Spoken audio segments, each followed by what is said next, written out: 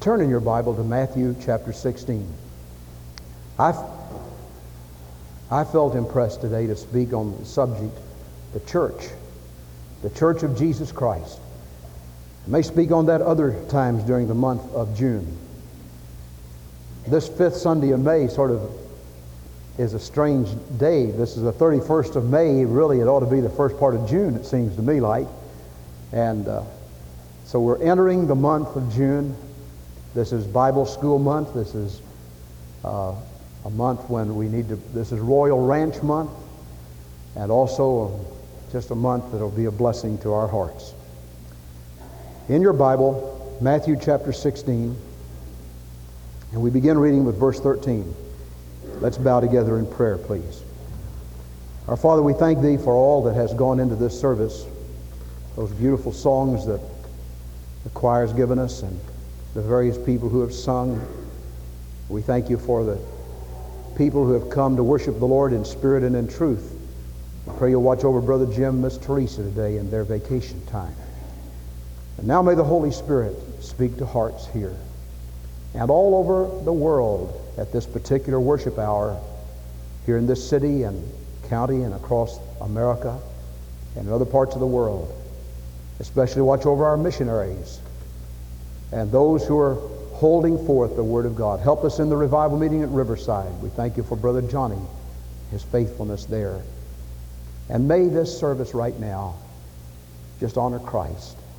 We confess our need. We confess our sins, and we ask for God's Holy Spirit to move in power. In Jesus' name, amen.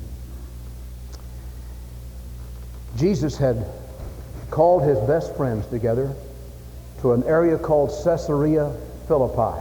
Caesarea Philippi. Caesarea Philippi was right at the foot of Mount Hermon, north of the Sea of Galilee. If you should go there today, you would find at the foot of Mount Hermon the tributaries that form the Jordan River. And there's an area that's all blocked up and walled up, and you can just see the Jordan River forming right there at the foot of Mount Hermon. And it was at this place that Jesus took His disciples. Sort of a retreat. It's like sometimes when you go off to some place just to be by yourself. The Lord took His best friends to be with them by Himself. When Jesus came into the coasts of Caesarea Philippi, He asked His disciples, saying, "Whom do men say that I, the Son of Man, am?" And they said, "Some say that Thou art John the Baptist, some Elijah, and others Jeremiah or one of the prophets."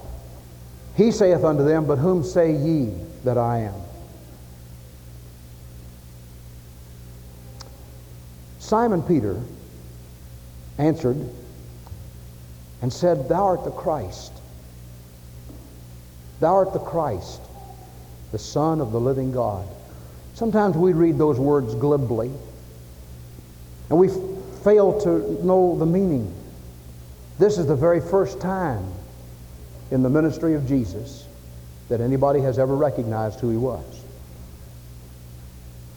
It's the first place in the Bible, in the New Testament, where we find the confession of another person as to who Jesus is. The angel has told us. Mary and Joseph said His name is Jesus, but the angel said He shall save His people from their sin. But this is the first time we have a human being recognizing who Jesus is. And Peter said, "Thou art the Christ. Thou art the Messiah. You're the one that was told about in the Old Testament. You're the anointed one, the Son of the living God." It was as if he were going back to all those Old Testament passages. "I shall see Him, but not now. I shall behold Him, but not near. There shall come a star out of Jacob, and a scepter shall rise out of Israel. For unto us a child is born, unto us a son is given. The government shall be upon His shoulder, and His name shall be called Wonderful Counselor, the Mighty God, the Everlasting Father, the Prince of Peace. Behold, a virgin shall conceive and bear a son, and thou shalt call His name Emmanuel. But thou, Bethlehem, though thou be little among the thousands of Judah, yet out of thee shall He come forth who is to be governor whose goings forth have been from of old, even from everlasting. It's as if Simon Peter is wrapping all those passages that he is probably familiar with up and wrapping them in one package and saying, this is who you are. I recognize you. You're the Christ. You're everybody Moses talked about. You're the one Moses talked about. You're the one that all the prophets talked about. You're the Christ, the Son of the living God. You're God incarnate in human flesh. Well, Jesus turned to him and said a remarkable thing. He said, blessed art thou, Simon, son of Jonah, Bar-Jonah, for flesh and blood hath not revealed this unto thee, but my Father which is in heaven. And I say unto thee that thou art Peter, Petros, a little stone, a little pebble. And upon this rock, Petra, I will build my church, and the gates of hell shall not prevail against it. And I will give unto thee the keys of the kingdom of heaven. And whatsoever thou shalt bind on earth shall be bound in heaven. And whatsoever thou shalt loose on earth shall be loosed in heaven. Now this is the first place in the Bible, in the New Testament, where the church is mentioned. The message today is not so much an inspirational sermon as it is sort of a teaching, an instruction in the church. And I hope you'll remember some of these things. The very first place the word church, the New Testament church, is founded is in Matthew 16. And who founded the church? Jesus himself. You see, the church was not founded on the day of Pentecost. It was empowered on that day, but it was founded by Jesus, the Lord Jesus himself. Now, if you hold your finger there, because we're coming back, and turn to Matthew 28, 19 and 20. And we don't have time to look at all the passages. But if you just, let's begin with verse 16. This explains it. Then the 11 disciples went away into Galilee, into a mountain where Jesus had appointed them. And when they saw him, they worshipped him, but some doubted. It says the 11 disciples. Judas Iscariot had already betrayed the Lord, and he was gone now. He had hanged himself, gone to his own place.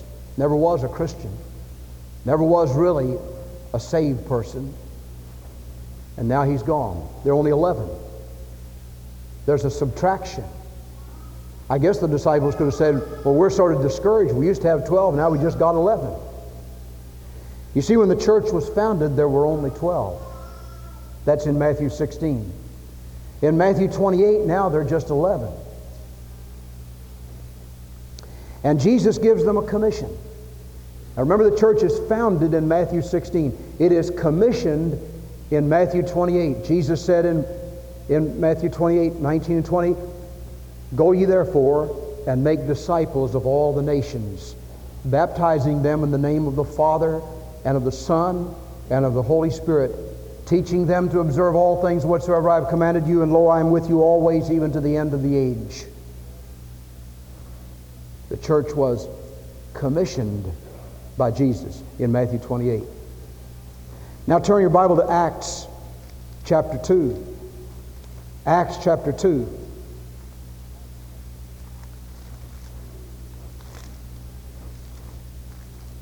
And in Acts chapter 2, we have the empowering of the Holy Spirit. Just before we get to chapter 2, chapter 1, verse 8. But ye shall receive power after the Holy Spirit has come upon you, and ye shall be witnesses unto me both in Jerusalem and in all Judea and in Samaria and unto the uttermost parts of the earth. And we come to Acts chapter 2. And when the day of Pentecost was fully come, they were all with one accord in one place. And suddenly there came a sound from heaven like a rushing mighty wind, and it filled all the house where they were sitting. And there appeared unto them cloven tongues as of fire, and it sat upon each of them. And they were all filled with the Holy Spirit, and began to speak with other tongues as the Spirit gave them utterance. And now the church is empowered. So we have the founding of the church in Matthew 16. Jesus founded it. The commissioning of the church in Matthew 28. Jesus gave the commission. The empowering of the church to carry out that commission in Acts chapter 2. And who is the Holy Spirit? I got a letter last week from a dear Catholic that I've been corresponding with for several years. In the letters, I've been telling him how to be saved and how to give his heart to Christ. And so he wrote me the other day, he said, there's one thing I can't figure out. Who is the Holy Spirit? Well, to some of you that may seem like an elementary question, but that's a very serious question. Who is the Holy Spirit? If somebody come up to you this week and say, who is the Holy Spirit? What would you tell them? The Holy Spirit is the very presence of Jesus, the reality of Jesus, the person of Jesus who lives in our hearts, the Spirit of Jesus that lives in the believer's heart. The Lord Jesus himself is at the right hand of the Father, according to our understanding of the Trinity. God the Father, God the Son. But God the Holy Spirit comes into our hearts when we receive Christ as our Savior. And it is that Holy Spirit that baptized the body of Christ into one in Acts chapter 2 and empowered the body of Christ to do the work that God called the church to do. Now, with that in the background, let me say this. There are two divine institutions which the Lord God founded, the home and the church. For the last 3 Sunday nights, we've been talking about the home, how important the home is. The other institution that the Lord founded is the church. I want to speak this morning on the church and her responsibility. The word church is the English translation of the word ecclesia, which signifies a called out assembly. 13 times this word is used to refer to the entire body of Christ.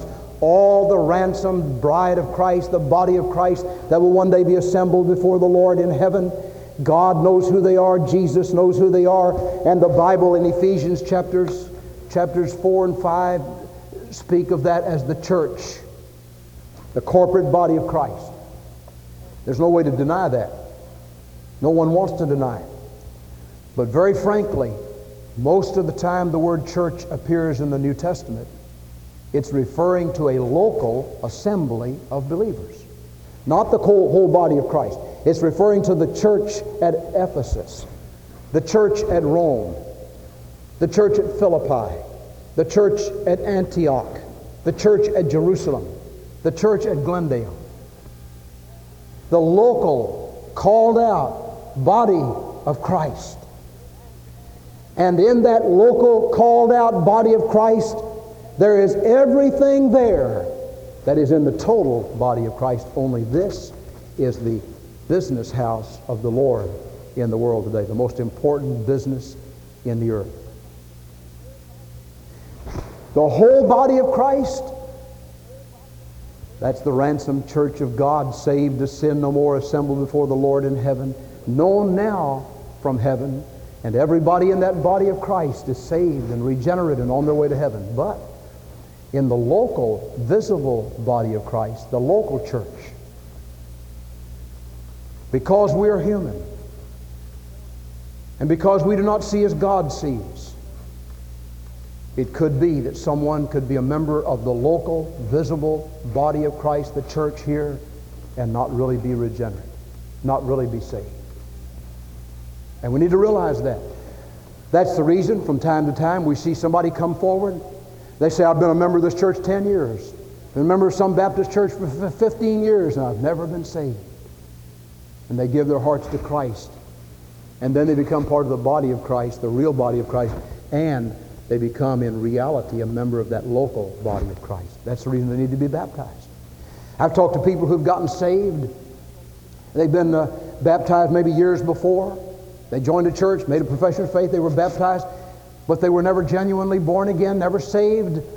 And now they come and they give their hearts to Christ. They really get saved, and God is in their lives, and we say, now you need to be baptized, because Jesus said to them. They say, well, I've already been baptized. No, you were just dunked. You were not baptized. Baptism always follows the reality of the experience. If you were not genuinely born again when you were baptized, then you were just dunked in some water. You went down a dry sinner, you came up a wet sinner, still lost. But when you give your heart to Christ, Jesus comes into your heart and He forgives you and cleanses you and saves you. He gives you a new desire in your heart, new morals, new ideals, new concepts, a new attitude about sin, a genuine repentance toward God and faith in the Lord Jesus Christ. Then you'll want to be baptized. Because baptism pictures something that's real in your heart. It says, folks, this is what Jesus has done for me. He lived, He died and was buried, and He rose again. He did it for me. And I'm part of Him now. 94 times the word ecclesia is used to refer to a local assembly, and it is in this sense the word is used most frequently in the Scripture. It is this more frequent term of the church that we want to think about this morning. What is a church? The church is a group of called out, baptized believers who have banded themselves together to carry out the commission of Christ. I want you to remember that. The church is a band of baptized believers who have banded themselves together to carry out the commission of Christ. That's what a church is. The Glendale Baptist Church was founded in the summer of 1955. First Sunday school met in June of 1955. There are people in this room who were here those 32 or 33 years ago. This summer, we are launching the 33rd year of the ministry of Glendale Baptist Church. A body of baptized believers who have banded themselves together to carry out the commission of Christ. Now let's think for a moment or two about the entrance into the church. Jesus said in John chapter 3, except a man be born again, he cannot see the kingdom of God. He cannot comprehend the kingdom of God except a man be born again. So the entrance into the church, first of all, is by faith in the Lord Jesus Christ. By grace are you saved through faith, and that not of yourselves. It is the gift of God, not of works, lest any man should boast. It is a divine institution. It is not a club. It is not some exclusive organization or some secret group. There may be people in this room today who belong to some secret organization where you have to say some secret word to get in, or you wear some secret ring, or you have some secret handshake in which you identify yourself as a part of that group. Now, the church is not like that at all. The church is entered through faith in the Lord Jesus Christ. Repenting of sin, coming and confessing our need and saying, Lord, I am in need of God's grace. I'm a sinner. I deserve to go to hell. I'm lost. I'm undone. I'm disturbed in my soul. I need something I don't have. Now, we may not be able to put it in words like that. When I was lost, I'd go to church, and the preacher would preach, and I thought his finger would go right around those people in front of me and come right down in my heart. I knew I needed something I didn't have. And then I'd get disturbed, and I'd think, well, that preacher's just pointing me out. He's after me. So I left and I said, I'm not going back. I don't want to go to church. I'd say to my folks, I don't want to go to church. But do you know the next Sunday, I went. Not just because folks made me, but there was something inside that sort of drew me. There's a drawing power of God, that's the Holy Spirit. The convicting finger of God that puts His hand upon our heart and mind and life and says, you need something you don't have, and that preacher is talking about it. That's what it was with me. One Sunday night, they sang, Jesus is tenderly calling me home. And I bowed my head and I said, Lord, I want to surrender to you. I would like to be saved, but I'm afraid of all these people. I don't know what makes us afraid. There's someone in this room today who would really like to come to Jesus. But you put it off and put it off because you're afraid. You're afraid of people, afraid to step out in the aisle, timidity. And I said, Lord, I'm afraid. And it just seemed like I heard Jesus say to my heart, I've never seen Jesus, but I've heard Him talk to me. Now, He doesn't talk like Johnny Deacons talks to me, or like Lee Kennedy talks to me. He talks in my heart. Have you heard Jesus talk to you? And He said, Richard, if you'll take the first step, I'll go with you the rest of the way. And I took a step out in the aisle, and Jesus began to walk with me, and He's been with me ever since. When I got to the front, our church didn't have personal workers, and they didn't come and kneel with me and pray and explain how to be saved. It would have been good if they'd have done that, but I was already saved when I got down there. I was saved in that walk down there. I don't know what step it was, but I gave my heart to Christ. I think it was the first step when I took out in the aisle. When I got down to the front, I said to the preacher, I've given my heart to Jesus. Amen. I want to be baptized. I'm so glad. I did that when I was young. That was the convicting power of the Holy Spirit. And that's where joining the church begins. It begins by the Spirit of God convicting us and making us aware that we need something we don't have. Junior boys and girls, is there someone here you've never given your heart to Jesus? Is the Holy Spirit speaking to you? Is He making you aware that you need God in your life? If He is, don't put Him off. Don't say no. Let Him come in. And then, the entrance of the church doesn't only begin with the convicting power of the Holy Spirit and with our opening the heart to Jesus and saying, come in, Lord. Then Jesus said, all right, if you're trusting me as your Savior, I want you to identify yourself. I want you to put on the armor, the uniform of a Christian. And I say, Lord, what's the uniform of a Christian? Do I have to go to some camp and get some khaki outfit or blue outfit or something? No. Jesus said, I want you to be baptized. Baptized? Yeah, go down in the water. Well, Lord, isn't that sort of silly? Why should I do that? Why not wear a ring? Why not wear some special uniform, clothes? No, Jesus said, I don't want that. That's all right. But He said, what I want you to do is to be baptized. Because I said to you. Not necessarily under any other reason, but I said to. You see, Jesus walked 60 miles to be baptized. He must have thought it was pretty important. Not in order to be saved. Jesus didn't have any sins to wash away.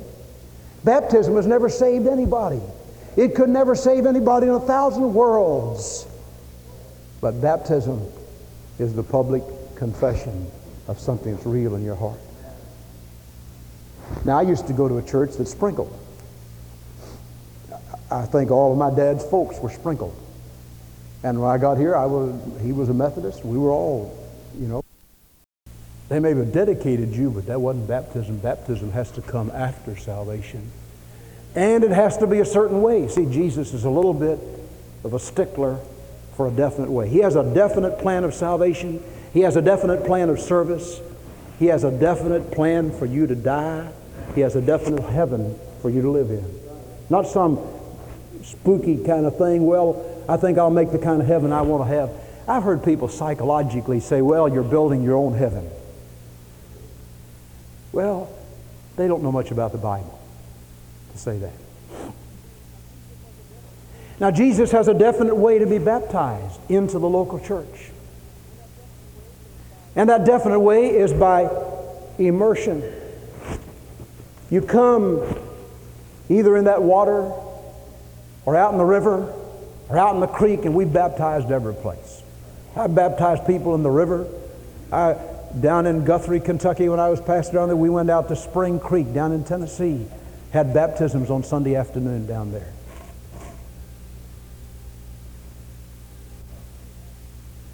We have the Royal Ranch that I think of dear Brother and Mrs. Thomas Gaines. They got saved about this time of the year. It was Memorial Day in May. And Brother Thomas said, I want to be baptized down at the Royal Ranch. Isn't that beautiful? And we all went down there, led him out into the little Jordan, took him down under the water, brought him up out of the water. When we had his funeral a few years ago, I thought of that.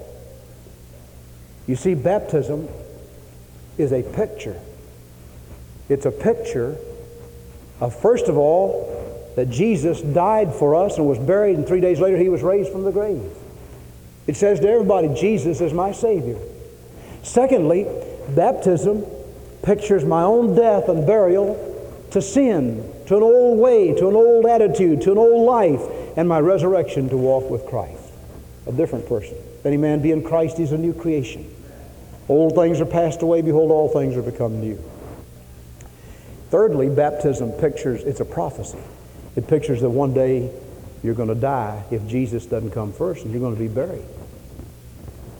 But just like God raised Jesus from the dead, He's going to raise you, and you'll be with Him forever, and you don't have to be afraid to die. I've stood with a lot of people who died. I wish you could talk to Miss Helen Turner about some people who have died under her nursing care, especially one man who didn't believe in anything. A horrible, horrible death. I've seen some people die like that, but oh, how precious it is to see somebody who is saved. And as they go down into the valley, they say there are no dark valleys down here. Jesus is here. The Lord is the light of the valley. That's what baptism pictures. Now, anybody that gets saved and understands that, I think will want to be baptized. I did, and I feel like you'd want to, because Jesus said to. Now, that's how you enter the church. Confession of your faith in Christ and following Jesus in baptism, and then you're part of the visible, local body of Christ. Now, what is the purpose of the church? The last words of the Lord gave us the purpose of the church. Jesus said, "Go ye into all the world and make disciples of all the nations, baptizing them in the name of the Father and of the Son and of the Holy Spirit, teaching them to observe all things whatsoever I've commanded you, and lo, I am with you always, all the way, even to the end of the age." You're not alone. Jesus has given the church a specific purpose. Listen, church. Some of you may remember that dear black lady who used to come and sing to us, and she'd hold her hands out and she'd say, "Come on, church." And I've forgotten all the songs that she'd sing. You remember that? She's in heaven now. That's what I want to say to you. Come on, church. Let's do what Jesus said to do. The church that the Lord instituted had one main purpose. Now listen, the main purpose of the church is not to worship. Now certainly we need to worship. We need to join together in a great worship service. But the business of the church takes place after we leave the worship hour. There ought to be a sign over the door that says, "Enter to worship, leave to serve." We used to have some signs over the doors that said, "You're now entering the mission field." The mission field is out there. And Jesus said to His church, "Go. And as you're going, give the gospel everywhere." In tracts, gospel tracts, in word, in action, in mission endeavors. This is the reason we have a bus ministry. I thank God for that noble army of men and women who run our buses. The bus drivers, and then the bus captains and pastors, and our bus director, Brother Johnny, who go out into the highways and hedges Sunday after Sunday and Saturday after Saturday looking for people, knocking on doors and finding people, trying to obey the Great Commission right here. That's God's commission. I'm glad for the soul winning teams. Did you know that last Thursday night, we had 40 people out for God in soul winning visitation? That was a thrill. 40 people. And in addition to others that visited during the week, I don't know how many, maybe 50 or 60, I don't know. That's the work of the church. That's what Jesus told us to do. Go. And as you go, sow the seed of the Word of God. We have a team that are going to Texas in July. Frankly, I wish we could hold the line financially. There are some that are going that can't afford to go at all. Some of you may want to help them a little bit financially. We have a team that needs to go to Mexico. We need some additional people who will go. We have missionaries that serve the Lord around the world. I think of Larry and Becky Doyle, who used to come and be here. They got to know each other here. Larry went off on a youth team, met Becky, and they got to love each other, got together and married, and God blessed them. Larry was baptized right in this baptistry. He is now president of the seminary in Quito, Ecuador, a missionary serving God. That's the work of the church. Go, and as you go, make disciples everywhere. That's every Christian's job. Nobody's exempt from that responsibility. The purpose of the church. Last of all, I want to talk about the holiness of the church. I have a lot more to say, but for brevity of time, let me just say this.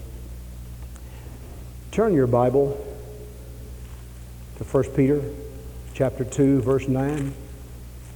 This is the purpose Jesus gave His church. I mean, this is the assignment of holiness that Jesus gave His church. And we often overlook this. And probably it's at this point that there's as much opposition as any in any time to the church. It's the point of holiness. There are a lot of people who say, well, all the churches don't preach this. They don't all teach this. I'll go find me a church that doesn't say anything about holiness. I want to say this. Did you know that Baptist churches talked about holiness 1,800 years before they ever heard of a church called holiness? Because holiness is the watchword of God's people. Be ye holy, for I am holy. Be separate. The word holy doesn't mean sinless. It means separated unto God.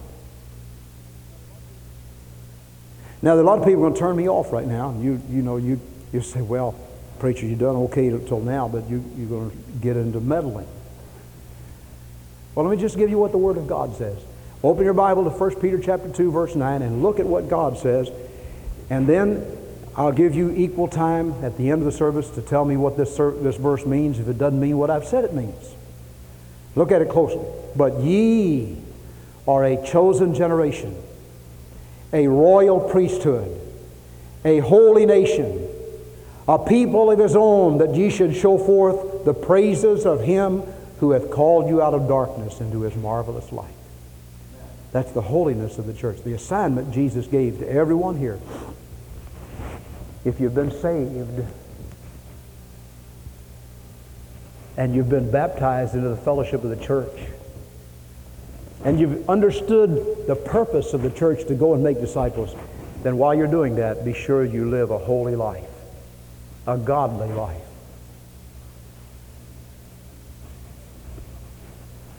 Here in America, we have a tough time understanding this because we are mostly second, third, fourth, fifth, sixth generation Christians.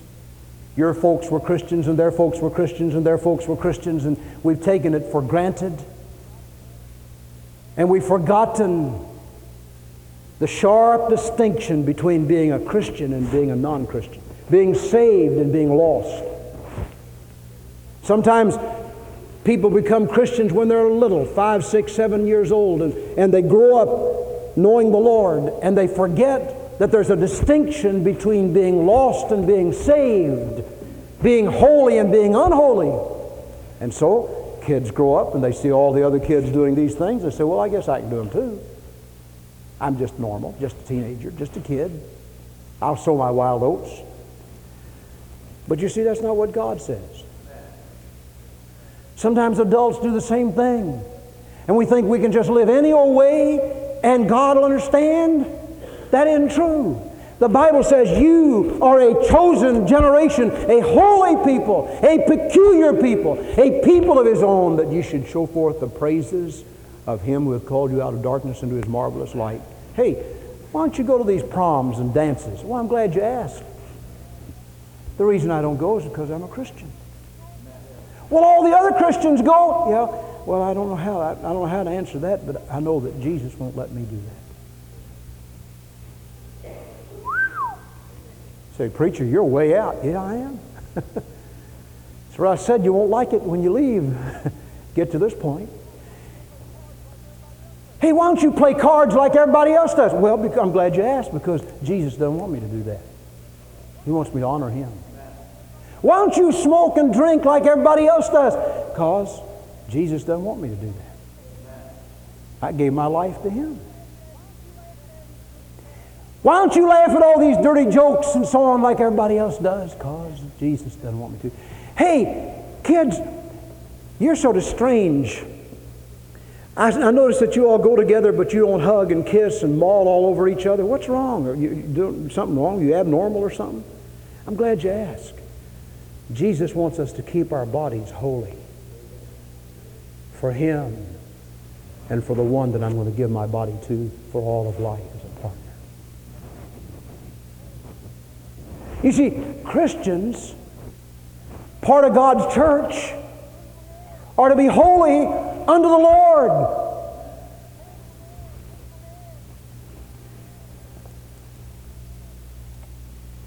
My time is up. Let me plead with you, if you're part of God's church, thank God. Just say, thank you, Jesus, that you've saved me. You've washed me in your blood. I'm on my way to heaven. I'm God's child, and I want to serve Him. And if you found some areas of your life that are not really what they ought to be, would you just say, Jesus, I want to give my life to you in such a way that you can use me. There'll be a remarkable difference between the way I live and the way the world lives. I'm going to live for Christ. God help you to do it. Now, if you're not saved, remember, for by grace are you saved through faith. Just simple grace. All God's love He focused and poured out on you.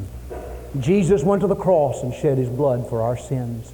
And the blood of Jesus Christ can cleanse you from sin if you'll come to Him with your sin stains and your shame and you're having fumbled the ball, you're having sat on the bench and say, Lord, I want to get in the game. I want to give my life to you. I want to be what God wants me to be. Jesus will hear you and He'll forgive you and He'll cleanse you and you'll be what God wants you to be. Let's pray. Every head bowed, every eye closed. Lord, it's been so sweet to be in God's house today and be blessed by the songs and to be encouraged by the presence of the people and to know that Jesus is here meeting with His church. Dear Lord, we pray Thou wilt touch somebody who is without Christ and draw that one to the Lord and touch others that ought to come be part of this fellowship by church membership. Have Thy way and, oh God, create holiness in all of our lives for Jesus' sake. Amen. May we stand, please. Turn your hymn books to page 252. Number 252. Come every soul by sin oppressed, there's mercy with the Lord. He will surely give you rest by trusting in His Word. I'm going to ask Brother Bob Brown to come and lead us in this invitation. Only trust Him. Only trust Him. Only trust Him now. And the invitation is simply this. If you're without Jesus, you've never given Him your heart, I ask you to come today. Put your life on the line for Christ. If you're a member of some other church and God wants you here, would you step out for Christ and say, by the grace of God, I'm going to be part of this fellowship? If God has spoken to you about some other area of your life and you need to recommit your life to Christ, do it now. While we begin to sing, who'll step out for Christ? Will you come?